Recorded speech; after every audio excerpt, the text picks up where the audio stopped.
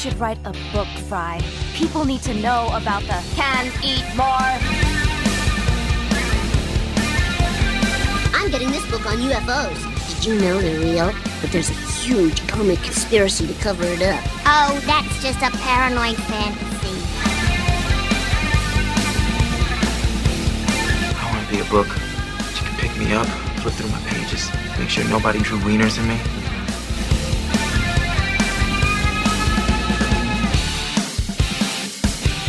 Hello and welcome to the Not Your Grandmother's Book Club podcast, where we read them so you don't have to, because fascism may have been held off for a few more days. My name is Kevin, and you're not laughing at that one. You're not laughing at it. You usually give me a chuckle, but it is dead serious this time. Because fascism still may be coming, but it's fine. Yeah, that's kind of okay. That's true. My name is Kevin, and I'm joined as always by my co-host Benedict, who won his election last week, thanks to Gen Z voters. Sure. I don't know if Gen Z voters would vote for me, genuinely. Maybe. You're a little too old for Gen Z. Maybe. You're a little too old for Gen Z. I don't know, but I can say it's the blank for me, and then everyone will be like, yeah, he gets it. Benedict, Yep. What's a treat you gave yourself recently? The Democrats winning the Senate. Okay. No, it was my first vote. So... You just walked into the grocery store. I think I'm gonna, You know, they have that rack. It's the impulse buys by the checkout. Okay.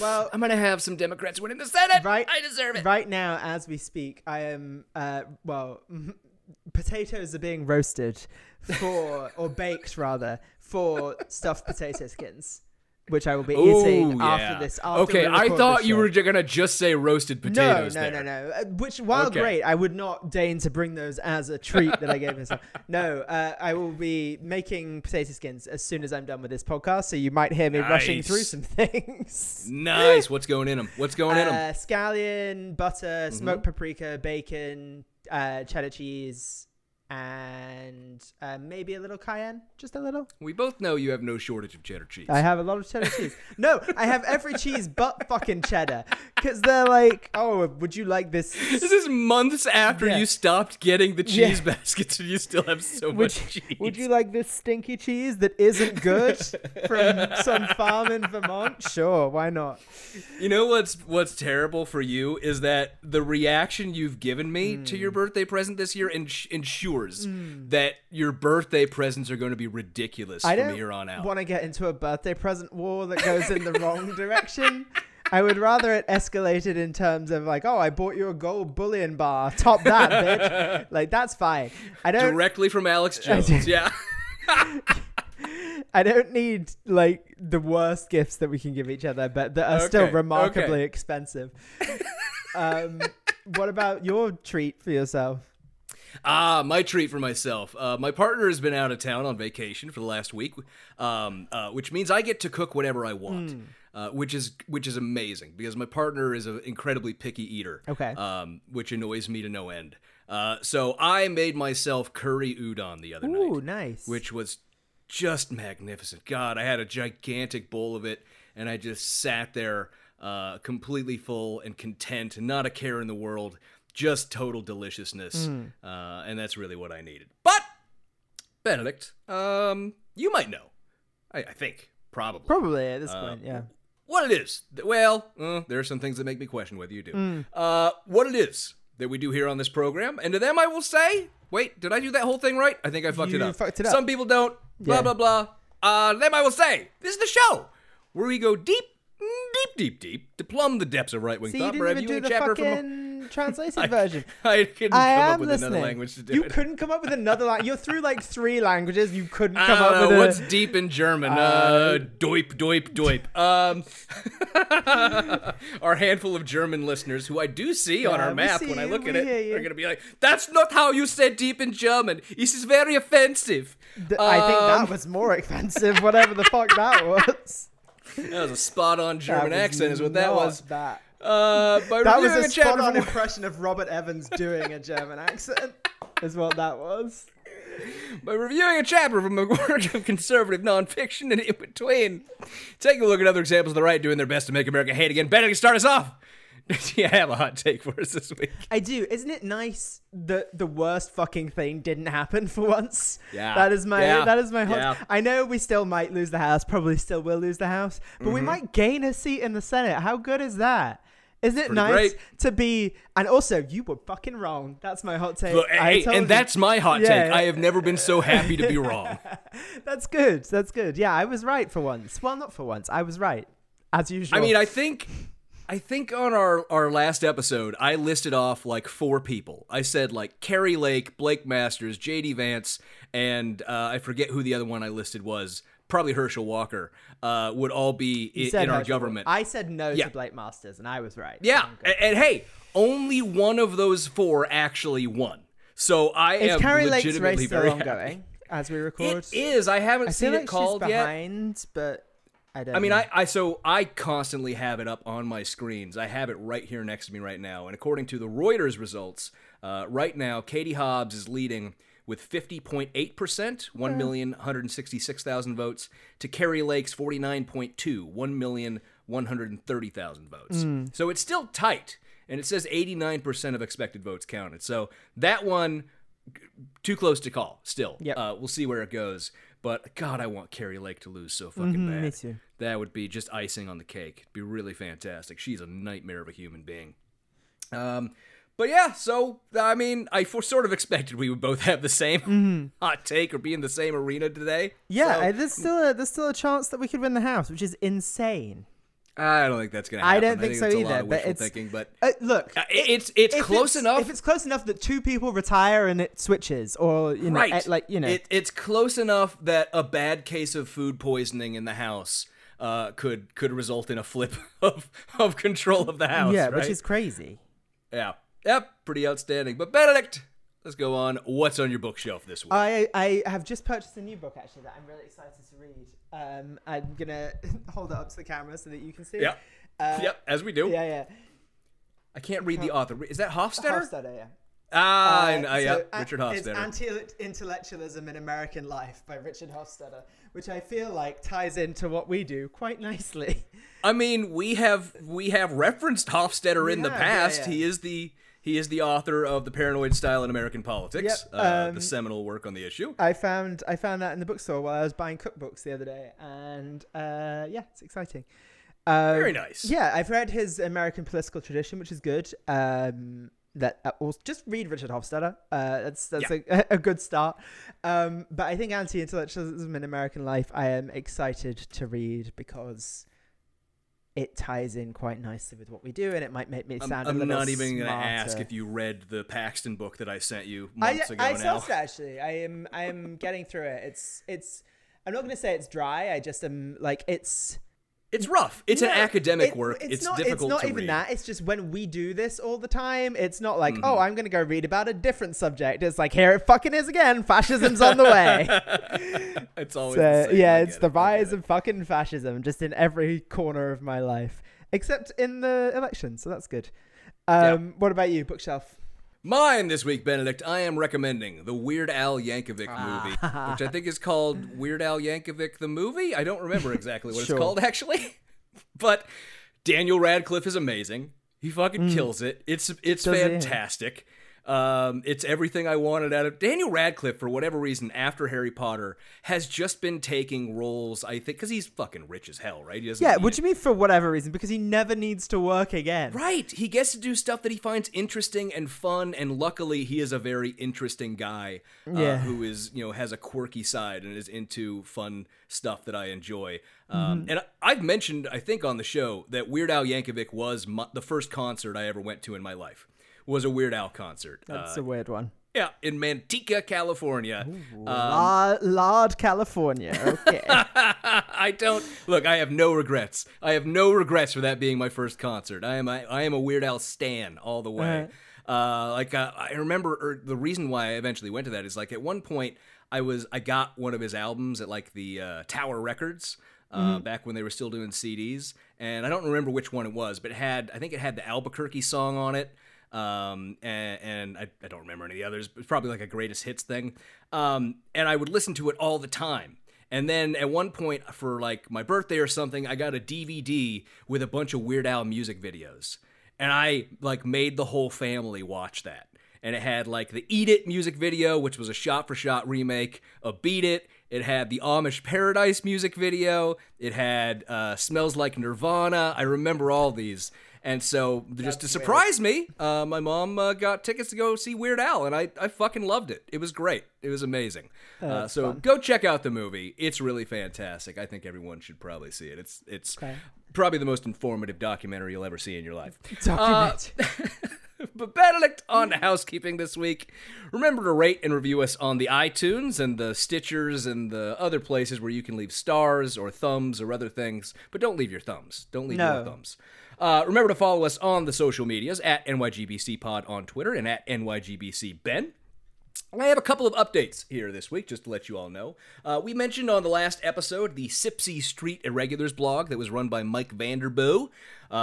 I didn't mention the funniest thing about that blog to me, which is that it was a .blogspot.com blog, which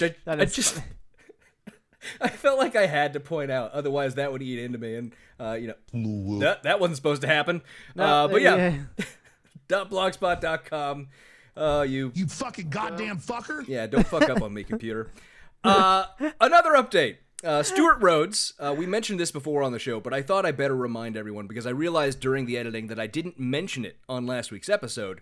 He did not lose his eye during his military service. That was from an accident where his dumb fat hands dropped a loaded gun and shot himself in the face. Awesome. And I feel like it's important. That's probably the most important fact about Stuart that you should know.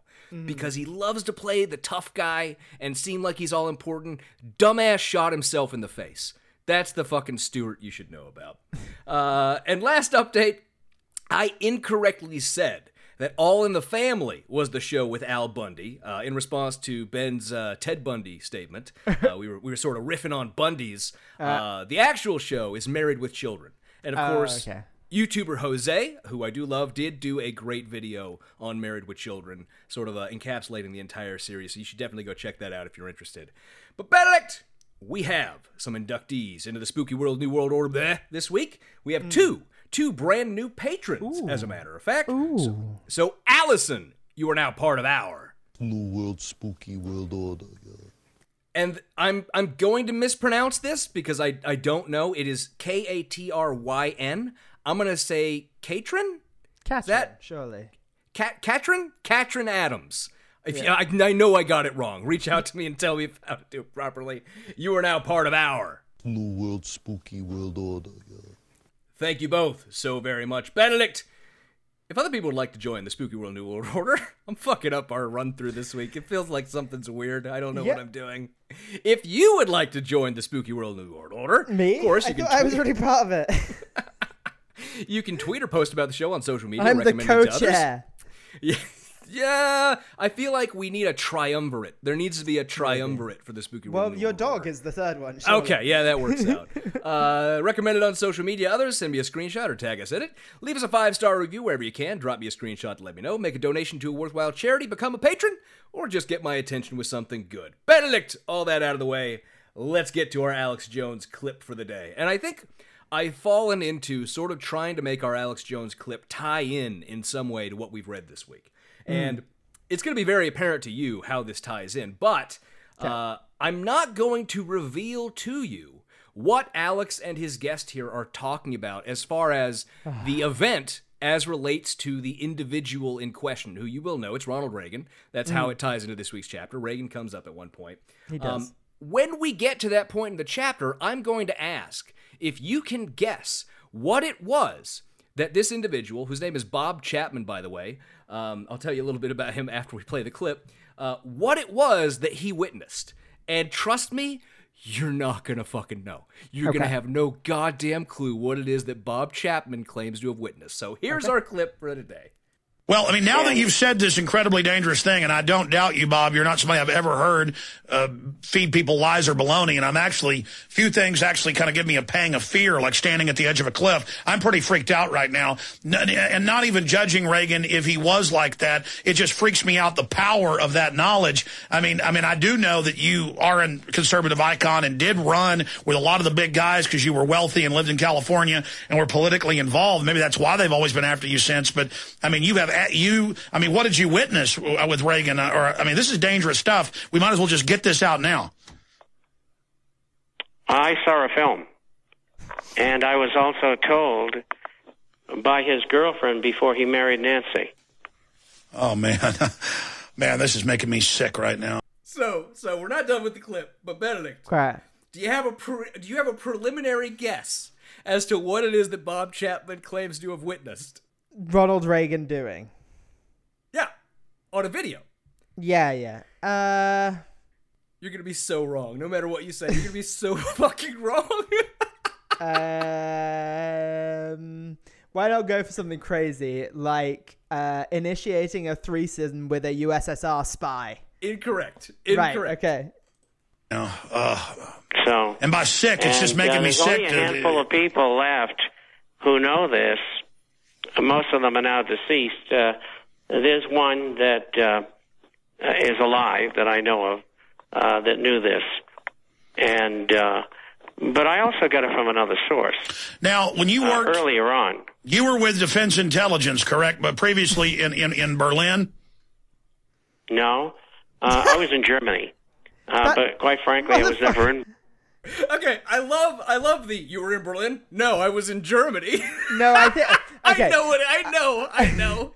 I know, but it's just great. Yeah, all right. But also, I mean, it's Alex spinning some of his bullshit, right? Spinning his narrative about this bullshit. Bob Chapman had no fucking involvement in anything. I'll tell you what he really did for a living. But Bob Chapman correcting Alex and realizing, I think, partway through that he's fucking up Alex's narrative and having to correct. There's like a 50% chance this guy is a mark for USSR intelligence services then. I would say that's like a 50-50. Maybe even higher. Yeah. I would guess Bob Chapman has been fooled by Soviet disinfo at least once in his life. Oh god, yeah, of course he fucking has. In Berlin. And they wouldn't let me go to Berlin. Unless they flew me in, and there was no reason to do that. Where did you, in what context did you see this film? The film I saw at a private showing, and most of the people who were there, I didn't even know. And it was by an invitation only. Was this a group of conservatives freaked out by it, or was this people wanting to blackmail him? No, this is just, if you ever watched Whose Line Is It Anyway? I love playing this game where they used to have, like, Colin Mockery in front of a green screen, and he doesn't know what's going on behind him, and he has to guess based on what questions are being asked of him. I feel like that's the game we're playing, and I love it so much. It might be. So I think it was quite a cross-section of people. And that's where I saw it. But I learned before that that was the case. And from the girlfriend. That's right. And I don't know whether she's still alive or not. She would probably be in her late 80s or 90s now. Okay, pause it a sec. So that's the end of the clip. Okay, no. But have you seen Derry Girls? You showed me a few episodes, I think, one time when I stayed over at your place. Okay. For anyone that watches Derry Girls, the Bob Chapman guy is giving me Uncle Colum vibes. That's all I will say. I'm sure that's funny. People that watch it is funny. It is funny. Go ahead. What are they talking about? Bob Chapman, Benedict. What do you think Bob Chapman does for a living? Just another guess. He is a blogger. Nope. As a matter of fact, Bob Chapman is a precious metals dealer. Oh, fuck, I was going to say that. In that he sells gold. He sells gold. And specifically, Benedict, he sold Rhodesian and South African gold. He lived in Rhodesia for a period of years when Rhodesia still existed as a white man, selling gold from the country. Good. Yeah. Yeah, that's what Bob Chapman did. Bob Chapman is a very disgusting racist piece of shit. Who, as I said, made his living selling South African and Rhodesian gold, in saying that things were better under apartheid. And his relationship with Alex comes through Ted Anderson, who owns I can't remember the name of the network off the top of my head, but the network that Alex's show is broadcast on is owned by Ted Anderson, who also sells gold. And that's why Ted Anderson was constantly on Alex's show selling gold. Trying to sell gold? Audience. Yeah. Yes, that's how it always went. So I won't tell you now what they were talking about. You can think about it, and when we get to that point of the chapter today, we'll see if you can figure out what Bob Chapman claims to have seen happen on film. Is it meeting with Brzezinski or whatever his name No, is? Benedict is so much better than that. So much better and so much worse than that at the same time. All right. But with all that out of the way, Benedict, we continue our book review of The Great Reset by Alex Jones, a real bootlicker's bootlicker. And Benedict, what did we read this week? Well, we read the second half of the Who's Responsible for This Garbage chapter, which I think is chapter 3. Yep. Yeah. In which, honestly, I was a little disappointed. This Why? is... no, please don't adjust your sets or turn off your radios. But this is the... I don't know, it felt a little like more Lavigne than it has done. Yeah, You know? yeah. He's cribbing very heavily in the second half of the chapter from two books. I'll tell you what they are right off the top. One is David Rockefeller's memoirs, titled Memoirs. Very creative, David. And the second one is a book by Zbigniew Brzezinski, who we know he hates, right? Which is titled, if I can just find where that is here somewhere, blah, blah, blah, blah, blah. America's role in the... Between two ages, America's role in the Technotronic era. Which is a book from 1970 by Zbigniew Brzezinski. So it is a lot of big block quoting in this portion of the chapter, more so than the first half of the chapter. And then misstating what the block quotes say. Yeah, and I will say also blatantly lying about the text that either immediately precedes or comes after the text that he quotes in the book. Guys, it's the case, as often happens with a number of our authors, that the text as a whole often refutes the point they're trying to make by block quoting from it. It's not as often that something like this happens, where the sentence immediately before what they quote shows that they're full of shit. That's more obvious and blatant lying than we're used to getting. And I come to think it's probably because, as we know, this is Alex Jones. Nobody really actually fucking edited this thing. They just put it out how they were going to put it out. But the chapter begins on or the second half, where we left off last time, begins on page 54 with, quote, "In 2002, when he was 87 years old, David Rockefeller published his 517-page autobiography, Memoirs." Which, not to quibble, and I know this is the least big problem in the chapter, but a memoir and an autobiography are different things. They are different genres within the biographical framework of literature. Memoirs are not the same as an autobiography, but that's fine. Yeah. Also, not to quibble again, but the version that I found on the Internet Archives is 593 pages, not 517. Different versions. You know how it goes. It honestly seems weird to put the page number in there. I know. I think he just wants to point out that it's long. Yeah. I don't know. I mean, he's lived 87. I couldn't fit my life into 517 pages. I've done almost nothing, and I am not 87. This guy was a Rockefeller. I would be writing... Imagine how much Henry Kissinger would put in his autobiography. Memoirs. Oh, God. First, I killed the Cambodians. And then, yeah... As I saw the life drain out of the cat's eyes, I realized my future. But he tells us that chapter 27, which is the only one he's going to be dealing with, is titled Proud Internationalist. And indeed, it is titled that. That is the title. Wow, first fact. Okay. And as I said, I did find this on the Internet Archive. I will be linking to it in the show notes. And the main thrust of this chapter, if I had to say, is that David Rockefeller, when this book was published, which I think was in 2002-ish, is very self-aware of the fact that conspiracy theorists think he's a blood-drinking, goat demon here to bring in a new world order. Which is really funny. He's like, hey, everyone thinks I am evil, and that's kind of funny, because I don't... This whole thing is like... oh, people outside of the political system have political influence. Mm-hmm. That's like the theme of this whole chapter. Like, yeah, no shit. Like, how do you think America works? Right, and it's that thing we have to point out again, where obviously people like David Rockefeller, who are immensely wealthy, do have more influence in our politics than the average person. And that's, not great. That's not a good thing. Yeah, we don't want that. We agree that's bad. None of us want that. But it's very different than Alex Jones's conspiracy that these people are running a shadow organization to create a new world order and, depopulate the world and make you eat bugs. It's very, very different. And he, in these first couple pages here, does play sort of a selective moderation of his own position game, where he pretends that his only issue with this is that David Rockefeller has wealth and influence. When it's also just to riff on what you were saying, why would that be what they did?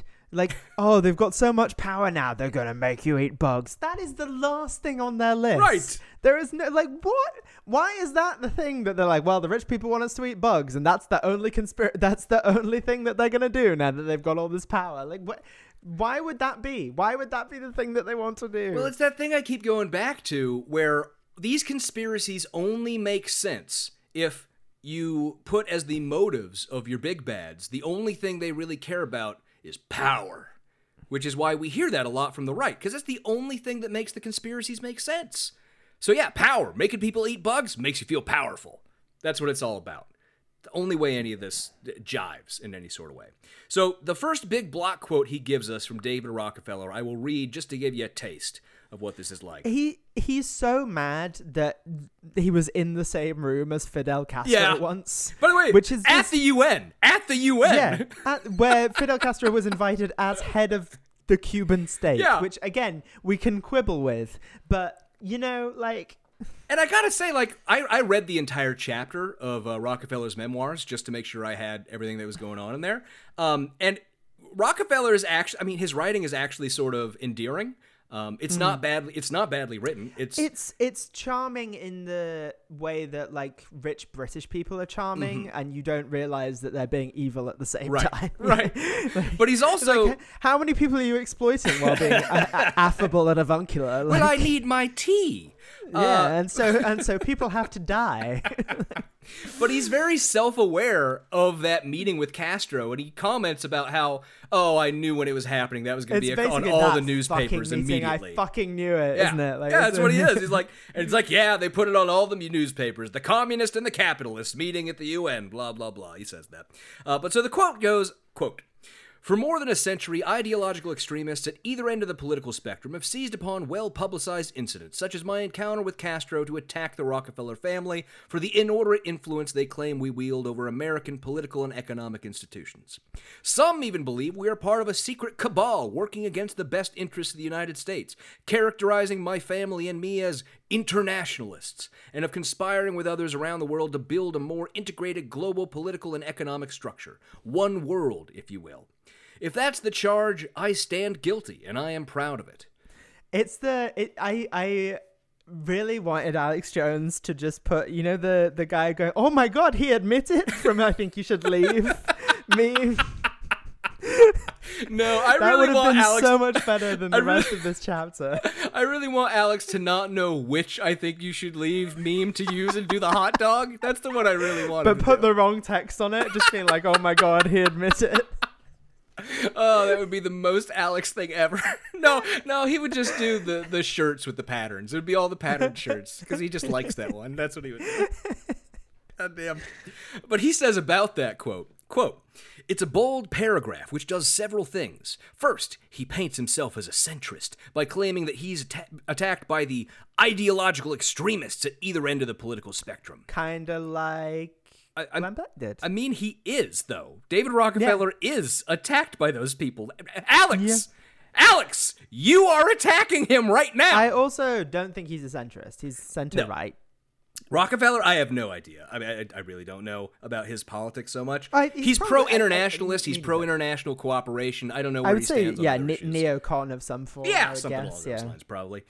He continues. He mentions the claims of those who assert he's a part of a group of internationalists, and instead of denying these claims, he proudly confesses to being a supporter of an integrated global political and economic structure. One world, if you will. It's a disarming approach. So he does do there that he admitted it kind of thing, really. But skipping over to the next page, after another Rockefeller quote, he says, quote, "Let's imagine we put David Rockefeller in the witness chair of a courtroom and cross-examine him. He's the head of one of the largest banks in the world and criticizes the critics of the left and the right who question how Rockefeller and his fellow rich people are manipulating the world's economy. If we weren't dazzled by Rockefeller's wealth, would we accept him as a credible person to discount the claim that wealthy bankers were controlling a lot of the world? No, we would not." I really didn't understand. Like, I had to read that 4 times. It was so badly written. Well, that's, I think, that selective moderation of Alex's position that I talked about. Mm-hmm. I think that's where that's going on there. Because Alex's position is not that the Rockefellers, the wealthy bankers, are controlling a lot of the world. Alex's position is that wealthy bankers are the shadow government who have complete control over everything that happens in our lives. They are creating vaccines for the purpose of killing you, and they want you poor and broke and depopulating the world and enslaved, and they want you to eat bugs. Mm-hmm. That is Alex's position. He's also basically like, would we be even listening to him if he wasn't wealthy and powerful? No, probably not. I wouldn't be listening to him if you hadn't brought him up. Yeah. He is not that influential as a person. He's dead for a start. Yeah. I don't remember when he died, but it was 2000s sometime. But yeah, again, it's the whole thing. This is him moderating this because that is a reasonable critique, right? David Rockefeller does have an immense amount of influence, did when he was alive. And that's a bad thing. But that's, again, not Alex's position. So he has to moderate, pretend that's his position. That makes it seem a lot more reasonable than it actually is. We just have to be aware of that. But the next thing I noted was that he jumps to next the discussion of the Trilateral Commission. And that was notable for me because in Rockefeller's book, in that chapter, the next organization he talks about is actually the Bilderberg Group. Oh, interesting. And it's like, Alex... He missed the Bilderberg Group? Bilderberg is your thing. You've been talking about Bilderberg for years. Wow. Why did you skip over Bilderberg? And I have to think it's just like a disconnect between Alex and his ghostwriter about Alex's narratives and the things that because Alex didn't read the Rockefeller book. No fucking way. He just reviewed the manuscript that his ghostwriter sent him and said, it looks good to me. So Alex probably has no idea there was discussion of the Bilderberg Group even in that chapter. But he says about it, and this is from Rockefeller, this is the quote from Rockefeller, quote, "No organization with which I played a founding role has attracted as much public scrutiny and attention as the Trilateral Commission. Pat Robertson has insisted that Trilateral is trying to create a world government and claims that it springs from the depths of something evil. My son Richard, when he was a student at Harvard in the 1970s, told me his friends assumed that Trilateral was part of a nefarious conspiracy." And then we get the best. The fucking so best funny. After that. Well, if Harvard students think it's a conspiracy, these are some of the brightest young minds in the country. So what else could it be? He really goes there. He really says that. His response to that blog quote is, quote, "If we have a little different take on what Rockefeller is saying, he admits that presumably some of the smartest students in the country, those at Harvard University, didn't trust the Trilateral Commission." It's like, wow. The guy who claims that college students are brainwashed now wants to rely on college students as his source of whether the Trilateral Commission is evil or not. That's amazing. Great. That's great. Do you know about the Trilateral Commission, by the way? I know it's come up in some of our other stuff in the past, but not beyond the things we've read. No. Yeah, so the Trilateral Commission, just so you know, it came up obviously in the last chapter we did. It was created in the 70s by Rockefeller, Zbigniew Brzezinski, and of course we mentioned that Jimmy Carter was on as one of the founding members of it. And basically it was an organization built to increase cooperation and collaboration between America, Western Europe, and Japan. Rockefeller has a big thing for Japan. I guess maybe he'd be really into anime if he was still alive today. But he was always really big on bringing Japan further into the fold of the international community, and that's really what the Trilateral Commission was about.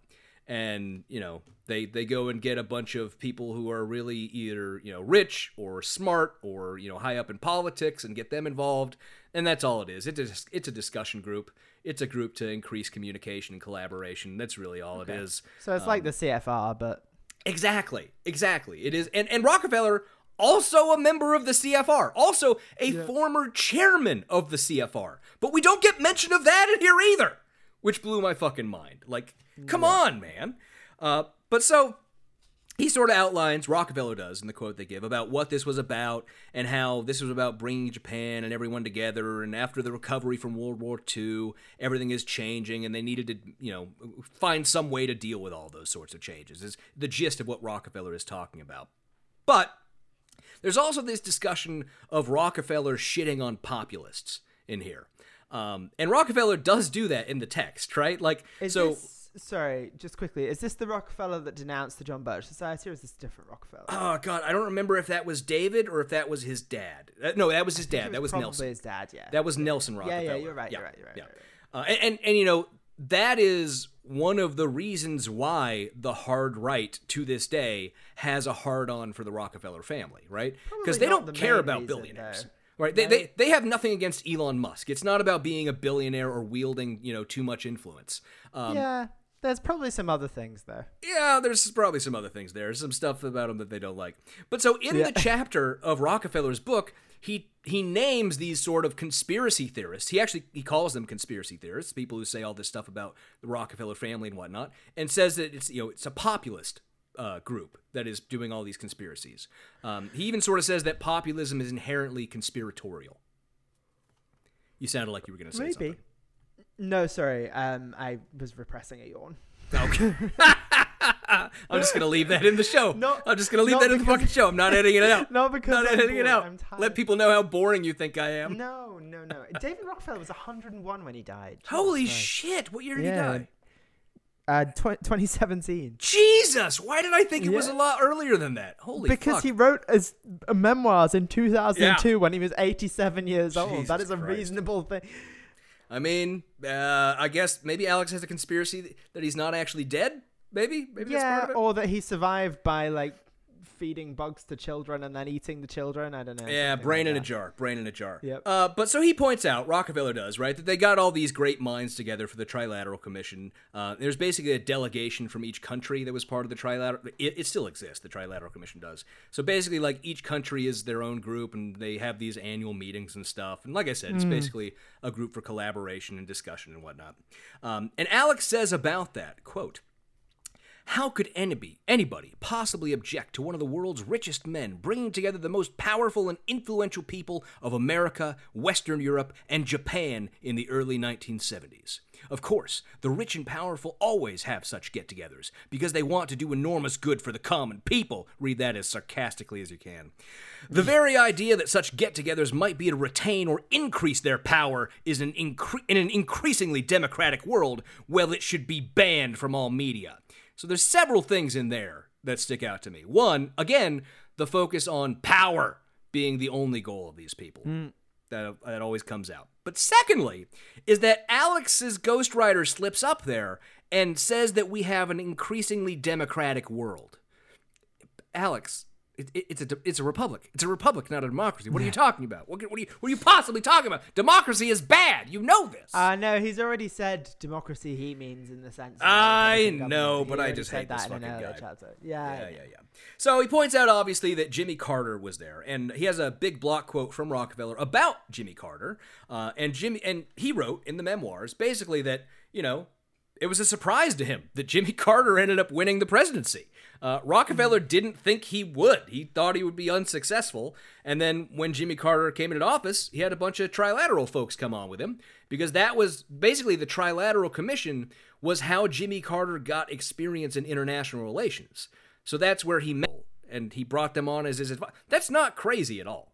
It's not really crazy. Also, I mean, as you come up in politics, the people who help you tend to get jobs. That's just how it goes. Right, because you choose the people you want to hang out with. Yeah, exactly. It's not... Also, I don't know if we got there yet, but he keeps quoting the obscure Democratic governor of Georgia.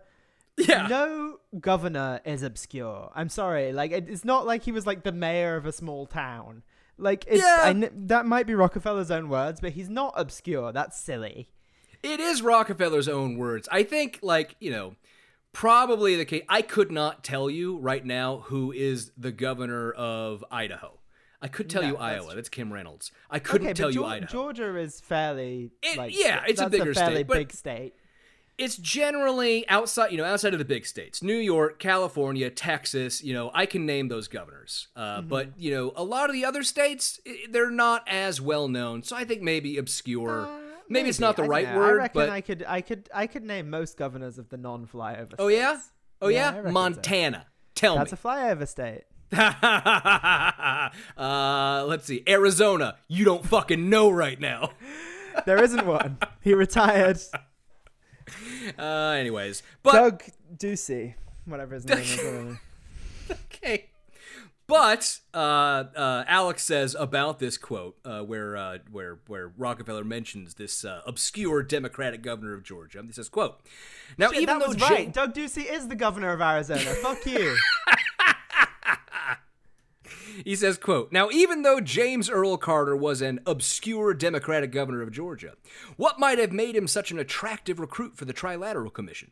Could it have been that he was trained in the Navy as a nuclear engineer, making him an ideal acolyte for this new religion of scientism, in which engineers and scientists would be the new high priests?" That's not it. I promise you that's not it. I promise you that's absolutely not it.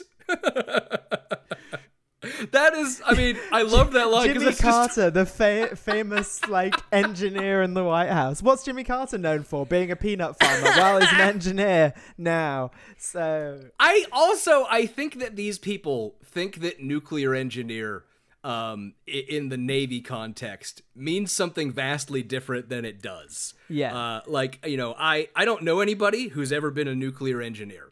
But my understanding of that role is someone who actually works on the things that run the ships and the carriers and stuff, right? That's generally how it works. It's not like nuclear scientist. It's, obviously a much more highly skilled role. I don't want to say highly skilled, but involves a lot more training and knowledge than other roles would. But it's not like Einstein.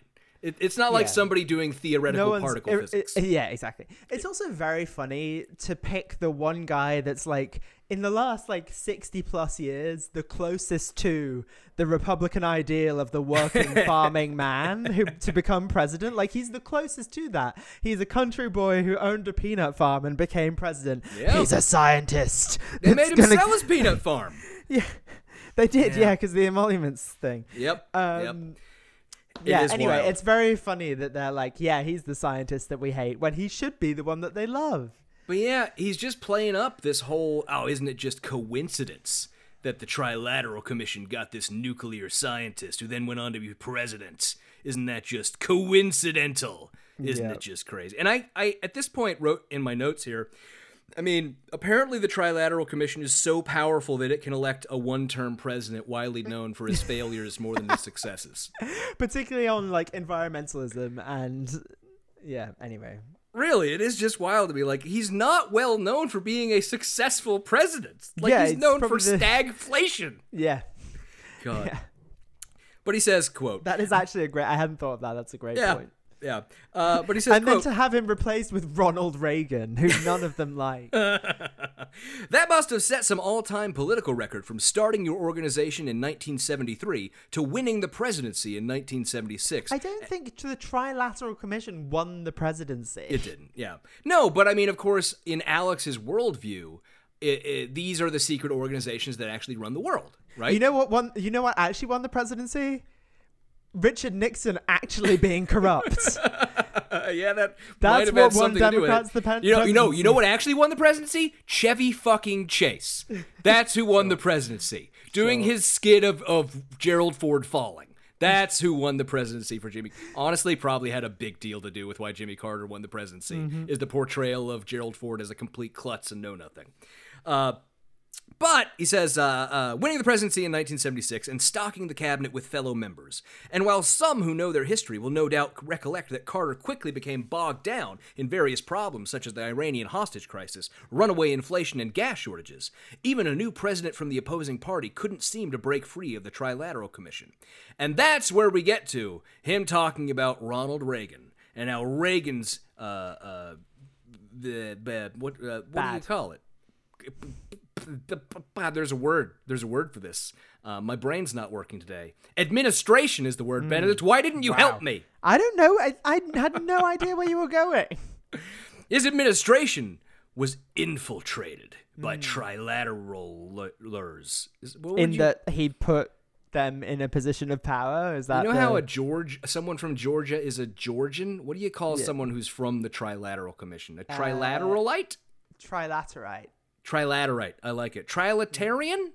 Trilaterian. I like that one. I'm going to go with that one. Yeah, because yeah. All right. I like it. I like it. I don't care if it's correct grammatically or not. I just like it.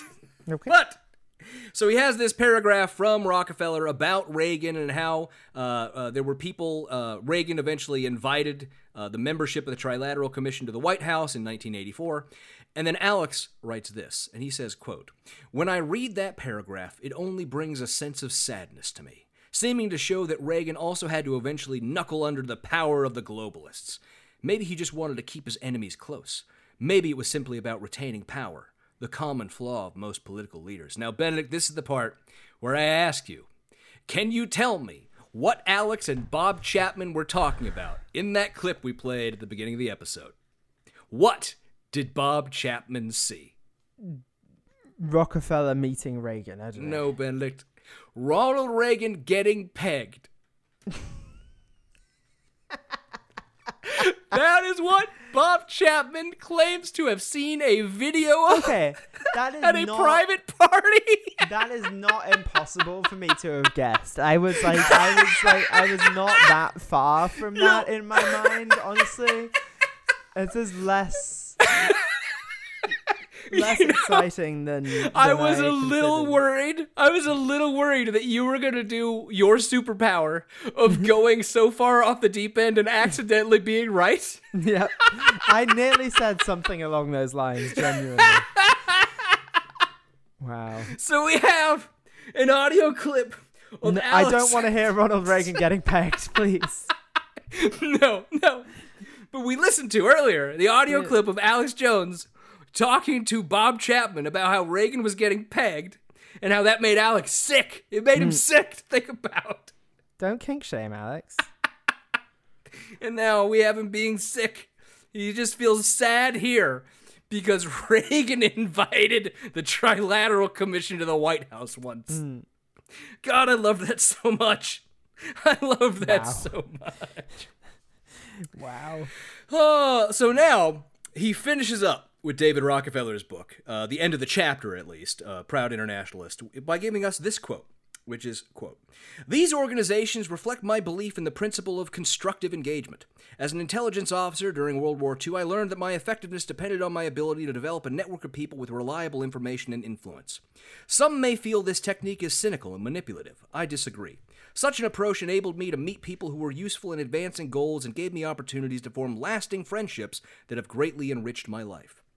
And then he says about that, "I will leave it to you to decide whether the passage comforts you in the belief that the wealthy and powerful are looking out for your best interests, or whether the passage fills you with stark, raving terror."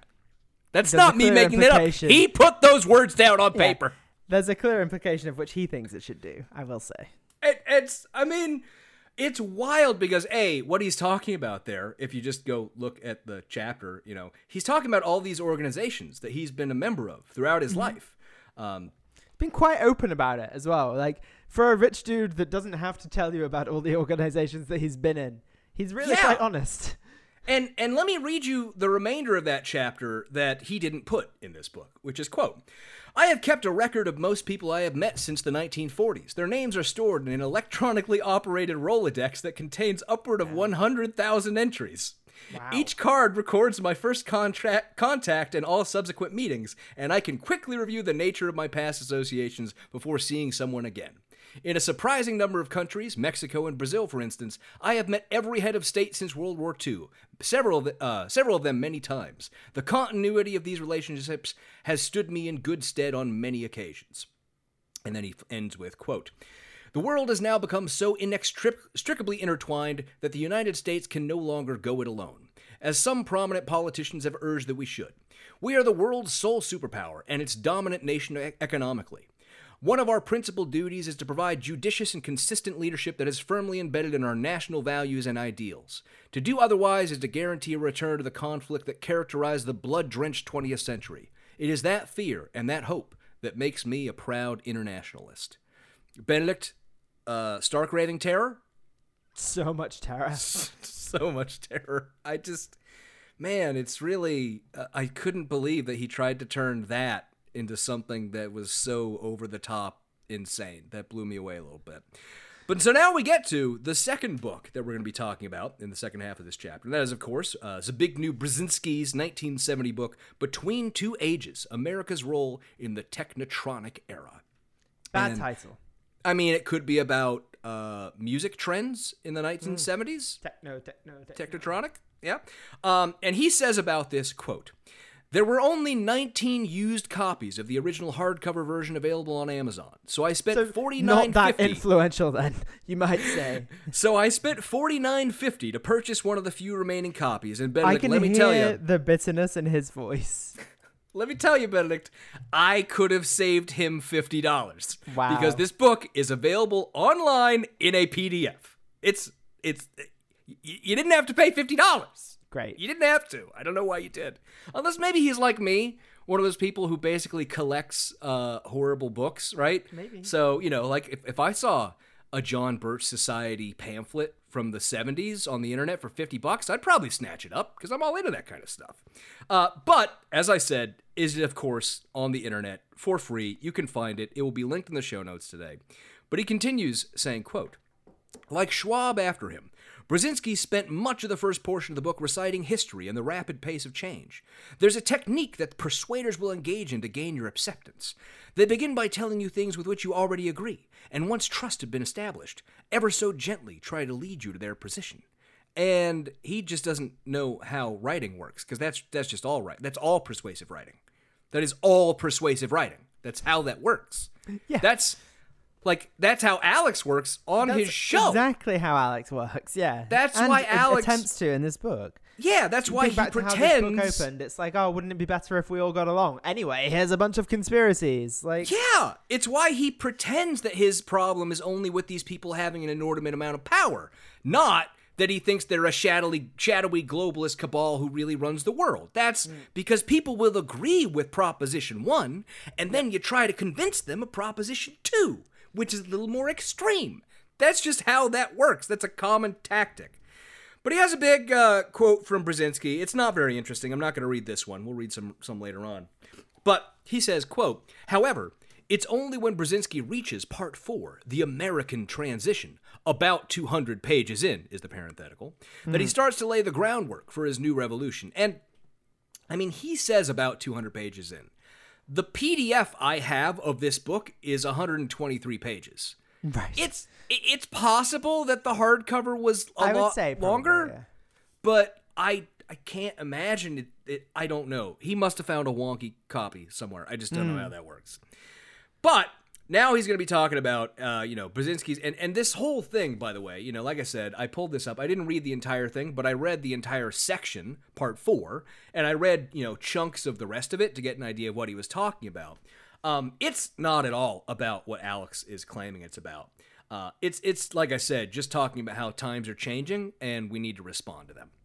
But he starts out by claiming, actually he accurately says, that Brzezinski starts by telling us that there is a third American revolution going on, which is reminiscent of Klaus Schwab and his whole new industrial revolution thing that we've talked about before, right? But Brzezinski basically says, third American revolution, hard to define. We're in the middle of it right now. Basically, it's just that a bunch of stuff has changed. I disagree with Brzezinski's proposition there. I think you can argue the Civil War stuff. I don't think the post-World War II revolution is really... Well, he called the Civil War the American Revolution. Yeah, which I think you can argue about. I would argue against it personally. But I think the third American Revolution come post-World War II is, I think, not right. I don't think that these sort of subjective determinations about periods of history really matter that much. Is the sum and whole of my position on the issue. You're right, but I think if you're calling the post-World War II one the third one, I think there have been a lot more periods of change that warrant the name revolution. For example, the Industrial Revolution in the late 19th, early 20th century is probably more impactful than the Civil War. Well, not than the Civil War, but like it's more of a period of revolution than post-World War II, probably, apart from how the global... Anyway, it doesn't matter. I just disagree with his proposition. Yeah, you could be right about that. But, so he says, quote, after this long block quote from Brzezinski, he says, quote, "Let me break down Brzezinski's argument. More people are going to college. We need a new political system!" There's an exclamation point at the end of all these. So, big government funds big science. We need a new political system. We have nuclear energy. We need a new political system. We have telephones. We need a new political system. We have highways. We need a new political system. We have television. We need a new political system. We have computers. We need a new political system. And that's not really what it says. He doesn't actually say we need a new political system. He's just like, hey, the world's changing. We might have to deal with that at some point. And once again, I will say, if you go and read this actual thing, he points out all of those things. And the way Alex portrays it is as though each one of those necessitates a new political system. When the point that Brzezinski is making, actually, if you read the entire piece, is, well, all of these changes in the aggregate have created a situation that is drastically different than anything the United States has experienced before. And the current state of the political system is not agile enough to deal with the way that these things are changing. He points to things like, this is obviously written in 1970, the anti-war movement and the New Left. He's actually very critical of the New Left. I think, I don't remember the title he gave for the section of that, but it was something like Infantile Ideology was the title of the section about the New Left. Let's call names. And yeah. Right, cool. But so his thrust is... And actually, this is the most hilarious part to me. If Alex's ghostwriter had actually read the full section, which I don't think he did, he would have come across the portion of the chapter where he's saying that the solution to a lot of this is more local control that can more quickly adapt to changing issues and situations that are going on. I don't disagree with his point that's upcoming about the creating three Americas in that you're creating tranches of classes and differences and people thinking different things about it. So like he's basically like, hey, there are now like white collar workers, blue collar workers that still have jobs, and blue collar workers that don't have jobs. Yeah, or like whose careers are being made obsolete by technology. And to be clear, you're talking about Brzezinski making that point. Brzezinski, yeah. Alex is not smart enough to come up with an idea like that. No, he disagrees. He's like, you see, he's trying to divide America. And then, no, he's just describing, pointing out that there are different situations in the world. Yeah, he actually, just to give you an idea of what Benedict was just talking about, Brzezinski has this idea that there are three Americas, right? Three Americas are being created. Right. So we're in a period of creation of three Americas. Yeah, there is a new America, which he calls the Technotronic America, right? Which is your white-collar workers. Specifically, he leans heavily on like the scientific types, academic and scientific individuals as that sort of his version of this third America. He is, there probably is an argument to be made that Brzezinski was a scientism fault. Not a Scientologist. Not a Scientologist. I heard you going Scientologist. No. He heavily falls into the camp of scientism in the way that term actually makes sense, not in the way that people like Alex would throw it out. But in that he put too much faith in science as the driver of future change and progress. There's probably an argument to be made for that about Brzezinski. But he also points out, like you said, two other Americas. So the other ones are like the, factory workers, like you said, blue-collar people with jobs, and what he calls the pre-industrial America, the first America, is sort of like the people who are still farming, the sharecroppers, people like that. And also, I think he throws into that, people who have been left behind.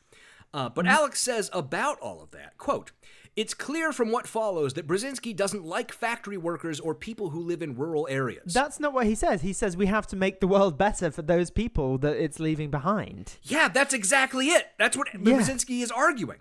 He is arguing that those people are indeed falling behind and that society needs to help bring them along. That's the argument.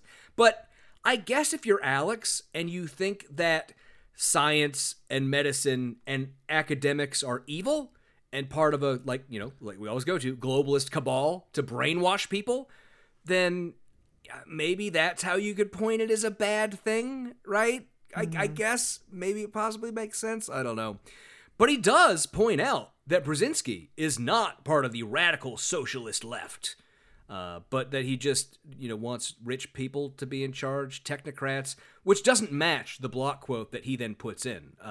And the block quote that he puts in says, quote, "The government, as an expression of the national will, increasingly tends to be seen as unable to direct and coordinate national change effectively. It appears to neither articulate national goals nor to develop a sense of national direction. This feeling of uncertainty about national purpose is also magnified by the fading of the established political elite that has guided the nation since World War II, primarily composed of men coming from the eastern seaboard and connected with legal, corporate, and high financial circles. The political elite provided a sense of continuity within the framework of pragmatic liberal consensus on the nature and character of modern industrial society." Alex wants you to read that as him saying that it's a good thing when elites are in charge. Yeah. When Brzezinski is pointing out that there's been a fracturing of the consensus since those elites are no longer in charge. That's really what's going on there. And that is also, like I said, the section of this paper where he then goes in to talk about how one of the solutions to this problem is more local control at the state and city level to deal with these sort of changes that are happening in America. It's fucking crazy. It's fucking bonkers. It doesn't make any goddamn sense.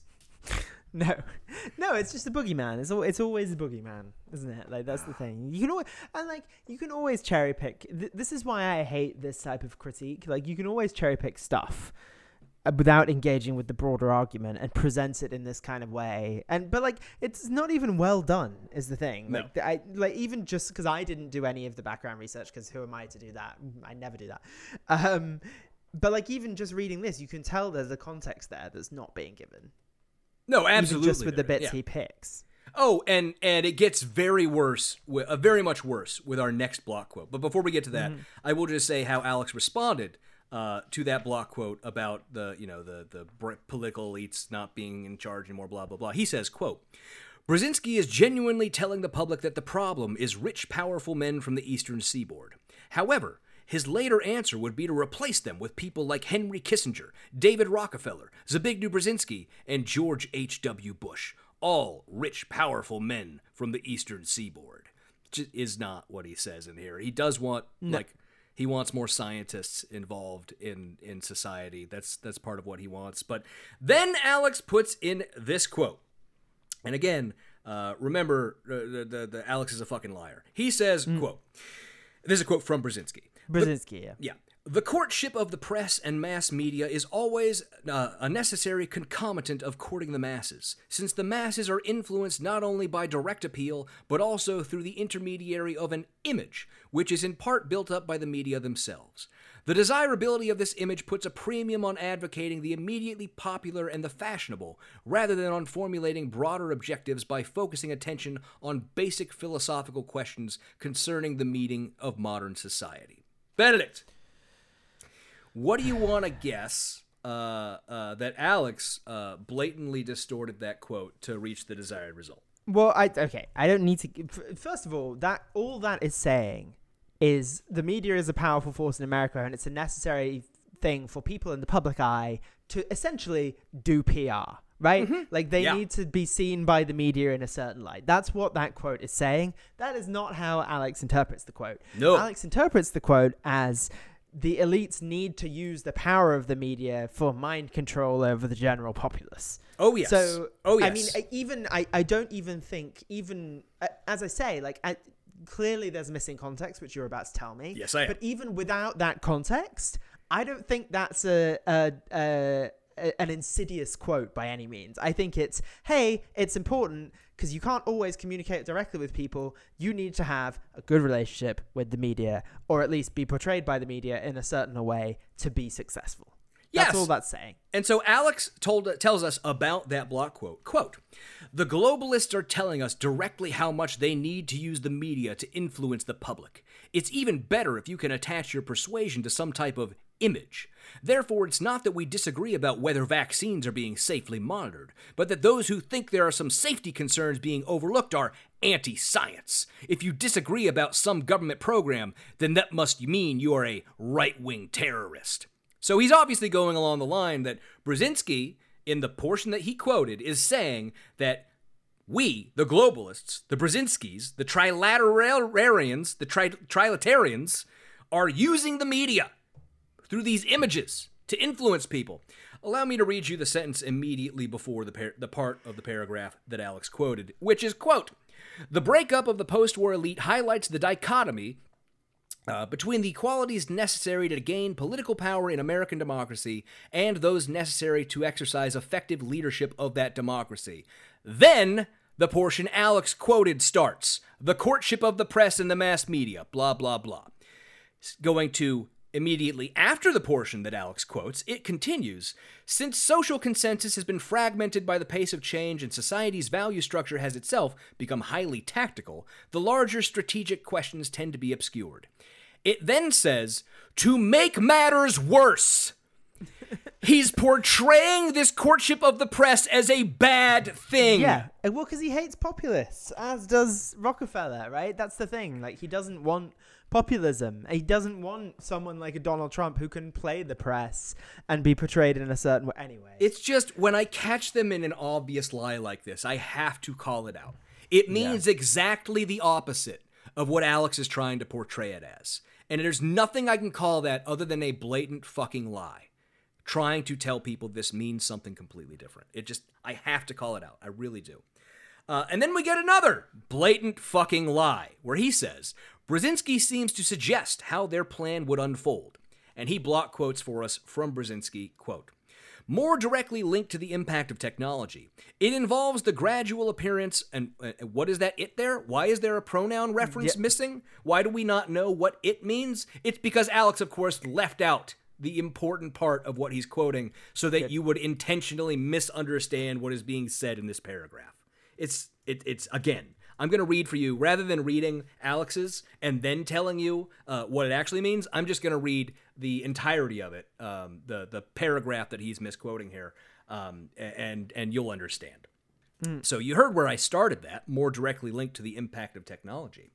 Where the paragraph actually begins is, quote, "Another threat, less overt but no less basic, confronts liberal democracy. More directly linked to the impact of technology, it involves the gradual appearance of a more controlled and directed society. Such a society would be dominated by an elite whose claim to political power would rest on allegedly superior scientific know-how, unhindered by the restraints of traditional liberal values." And I'm fucking furious, Benedict. I'm fucking He continues, "This elite would not hesitate to achieve its political ends by using the latest modern techniques for influencing public behavior and keeping society under close surveillance and control." Leaving off that first sentence makes it a lie. Like a big one, yeah. Because he calls that a threat. A threat. That is what the "it" is referencing. That's the pronoun reference. The threat. But Alex calls that Brzezinski saying how his plan will work. It fucking infuriates me. Yeah. It's such a fucking lie. It's insane. Sorry, are you under the impression that Alex Jones doesn't lie with every breath he takes? No, I know that. But what really pisses me off is that in order to copy paste the portion he got from that book, he cut something out. He had to have read that first sentence. He knows. He is directly aware that the paragraph means the opposite of what he is saying. It is not the standard conspiracist move of intentional misinterpretation of something that is somewhat vague. It is taking something that quite obviously means the direct opposite and lying to your audience that it means something else. And I think, going back to his statement about how he paid $50 for this book, I now, by the time I got to the end of, fact-checking this portion of the chapter, that was intentional. That he probably did find the PDF online. But he doesn't want other people to think that there is a PDF easily available online by which to fact check these things he is lying about in this book. I think that is intentional. I really do. But he continues after the quote, saying, quote, I have to note that these globalists don't understand that they can't really seem to convince the public and need to use techniques for influencing public behavior and keeping society under close surveillance and control. That is convincing the public. Yeah. Using techniques to convince the public is convincing the public. With these people, it's always about controlling others. It's like a pathological state, the equivalent of a religious fanatic always believing the end of the world is just around the corner. That's ironic. You believe the end of the world is right around the corner. And that's going to fuck up some headphones. Yes, I'm yelling. You need to fix that in post. I'm telling you right now. That fucked up my headphones live, so...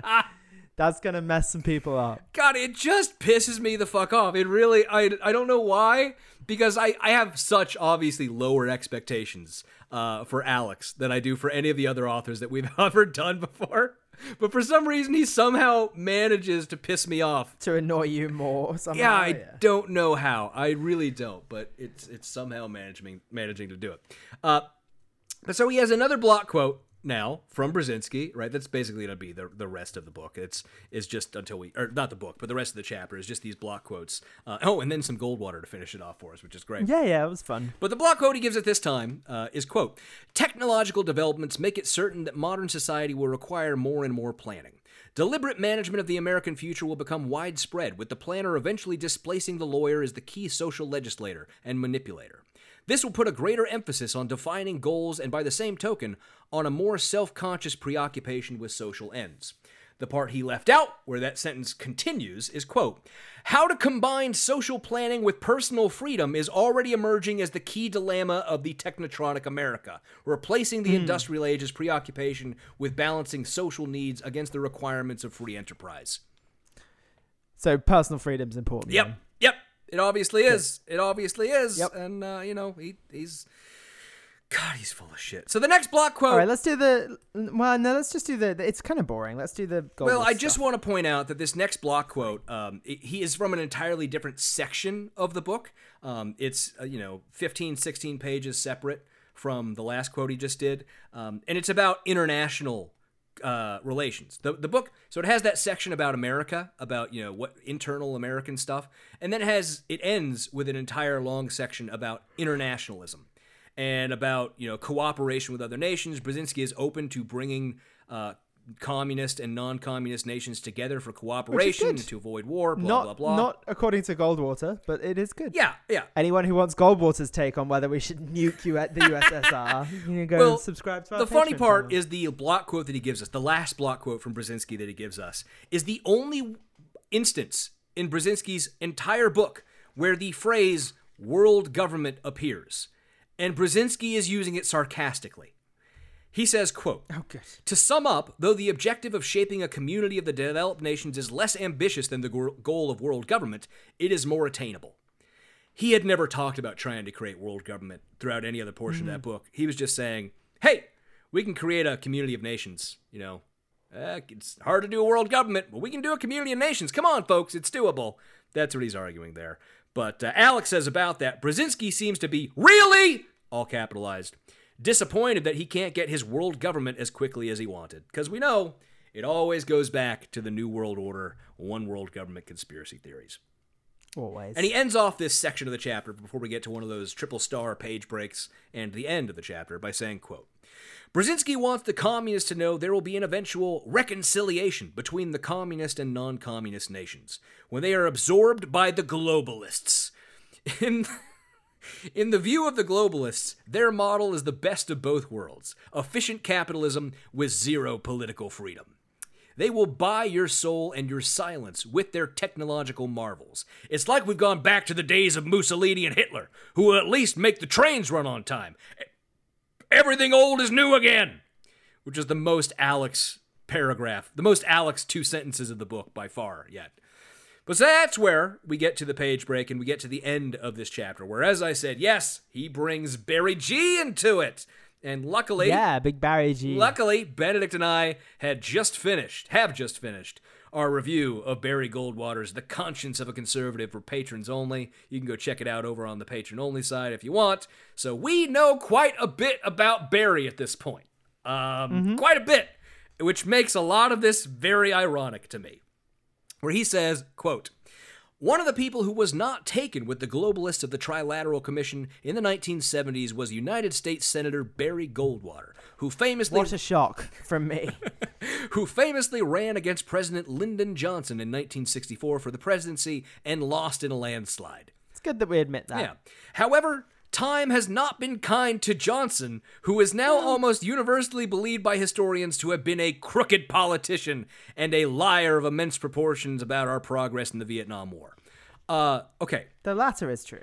Definitely the latter. And there's this whole thing about he how probably was crooked his too. first election, like back in the 40s or something, might have involved some fraud in him winning the election in Texas.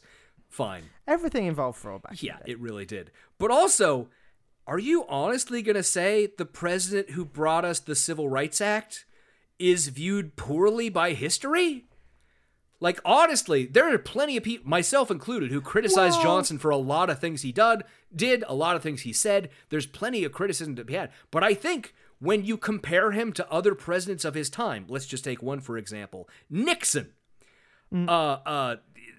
Time is much more kind to Lyndon Johnson than it has been to Nixon. To be fair to this sentence, it doesn't actually say historians view him poorly as a president. It just says historians view him as a crooked politician and a liar, which is both probably true. Well, he's trying to set up the dichotomy with this next sentence where he says, quote, "By contrast, the historic judgment of Senator Barry Goldwater has only risen with the passage of time." It depends who you ask. Not me and Benedict.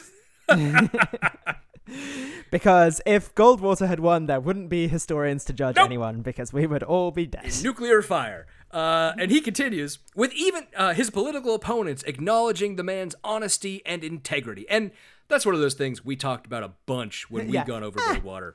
I have maintained Barry Goldwater was a well-meaning, complete fucking idiot. Dum-dum. Complete fucking idiot. Yeah. Personally, he was very good on issues of race. He made sure that his African-American assistant in the Senate was allowed to eat in the formerly whites-only lunchroom, the Senate cafeteria. But kept voting against making that the law. Yeah. He was personally, a big donor for the, I think it was Phoenix NAACP. But you are correct. An idiotic libertarian. Idiotic libertarianism really fucked him up. And also, he wanted to nuke everything that moved. So also not a great thing. As if it spoke Russian. But he now has a quote for us from Barry Goldwater's memoirs, published in 1979, where he said, quote, "In my view, the Trilateral Commission represents a skillful, coordinated effort to seize control and consolidate the four centers of power: political, monetary, intellectual, and ecclesiastical. All that is to be done in the interest of creating a more peaceful, more productive world community. Throughout my public life and in these pages, I have refrained from judging other men's motives. I have no such hesitancy about judging their wisdom and the results of the actions taken." And again, Barry Goldwater's a dum-dum. Because the Trilateral Commission didn't do that much. It hasn't had that much actual influence. Again, it got someone not reelected. Right. It did that. It did Jimmy Carter. So we get, it's a bunch more quotes from Goldwater. There's nothing really interesting in it. It's Goldwater spinning conspiracies. It's him complaining about how basically it's a free trade organization. I guess you could say the Trilateral Commission probably had some input on a lot of like free trade deals throughout the 70s, probably, 80s, 90s maybe. But other than that, like, who really gives a shit? But actually, I misread that. Goldwater is actually in favor of that sort of stuff, getting rid of tariffs and export quotas and all that sort of stuff. So it's really just that he thinks it's a conspiracy, I think, is why Goldwater's against this. But to finish off, I will read the last several paragraphs of the chapter, as I normally do. One of them includes a Goldwater quote, so I'm just going to go through it, and I'll let you know when I'm reading that part. It says, quote, "One can clearly appreciate the cleverness of the globalists. Many conservatives would applaud the taking down of trade barriers, and yet the catch is what would replace them. At its heart, the difference between the globalists and the conservatives is about freedom. Do we trust the hidden hand of the open marketplace, or do we think the smart people need to pick winners and losers? Goldwater concludes by telling us how he would be treated by the globalists of the Trilateral Commission and their heirs. And this is the Goldwater quote. Populations are treated as nothing more than producing and consuming units. No attempt has been made to explain why the people of the Western world enjoy economic abundance. Freedom, spiritual, political, economic, is denied any importance in the trilateral construction of the next century. Again, remember, we read Zbigniew Brzezinski talking about how balancing freedom with this other stuff is in fact important. And then Alex finishes the book by saying, we are currently more than 40 years removed from Goldwater's warning, and yet it seems as if he could have written these words just yesterday. And he could have. Yeah, because they haven't fucking moved on since. Because the conspiracies never change. They just get new boogeymen, right? Freedom is under assault in ways that were unimaginable just a few short years ago. Were they unimaginable, or did Goldwater predict them 40 years ago? Which is it? This is not an accident. It is part of a long-established plan.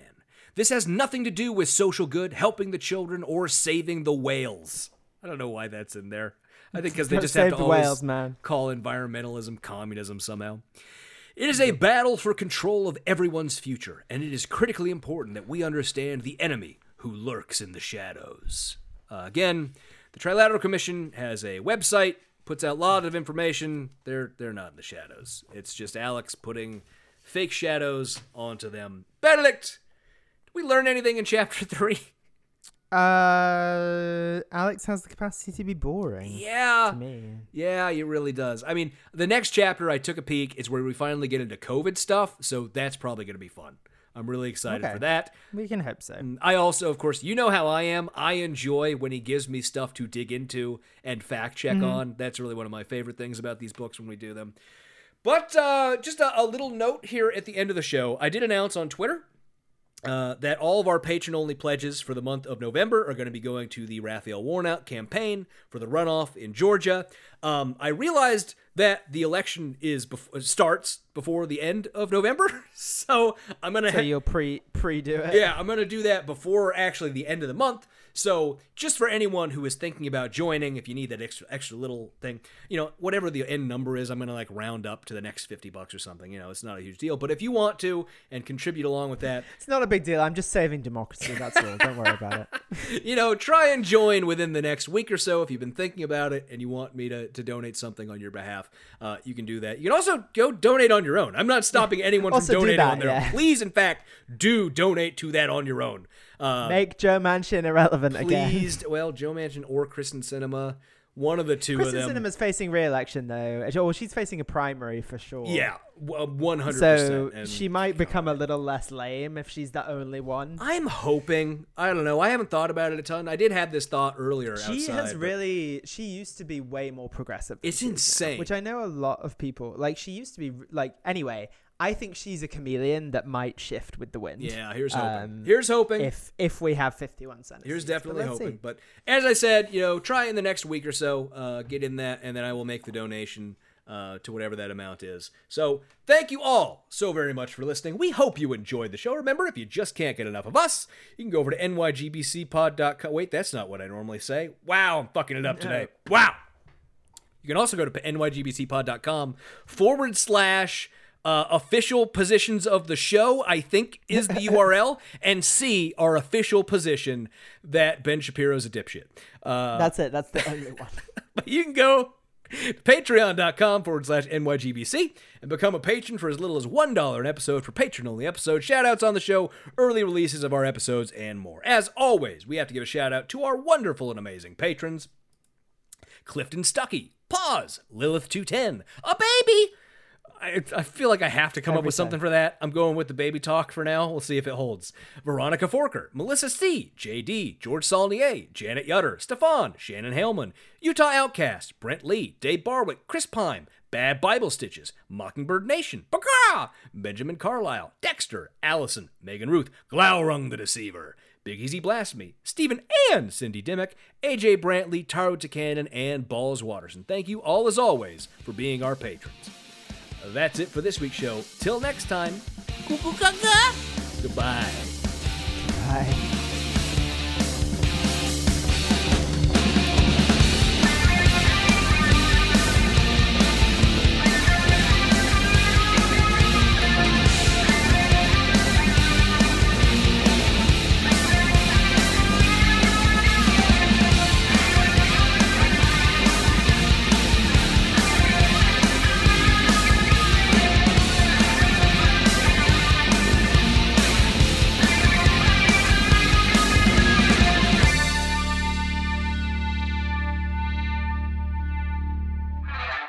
The Not Your Grandmother's Book Club podcast is a production of Kevin and Benedict Productions. Copyright 2020, all rights reserved. Music for this podcast is by Silverman Sound Studios. Find out more at silvermansound.com.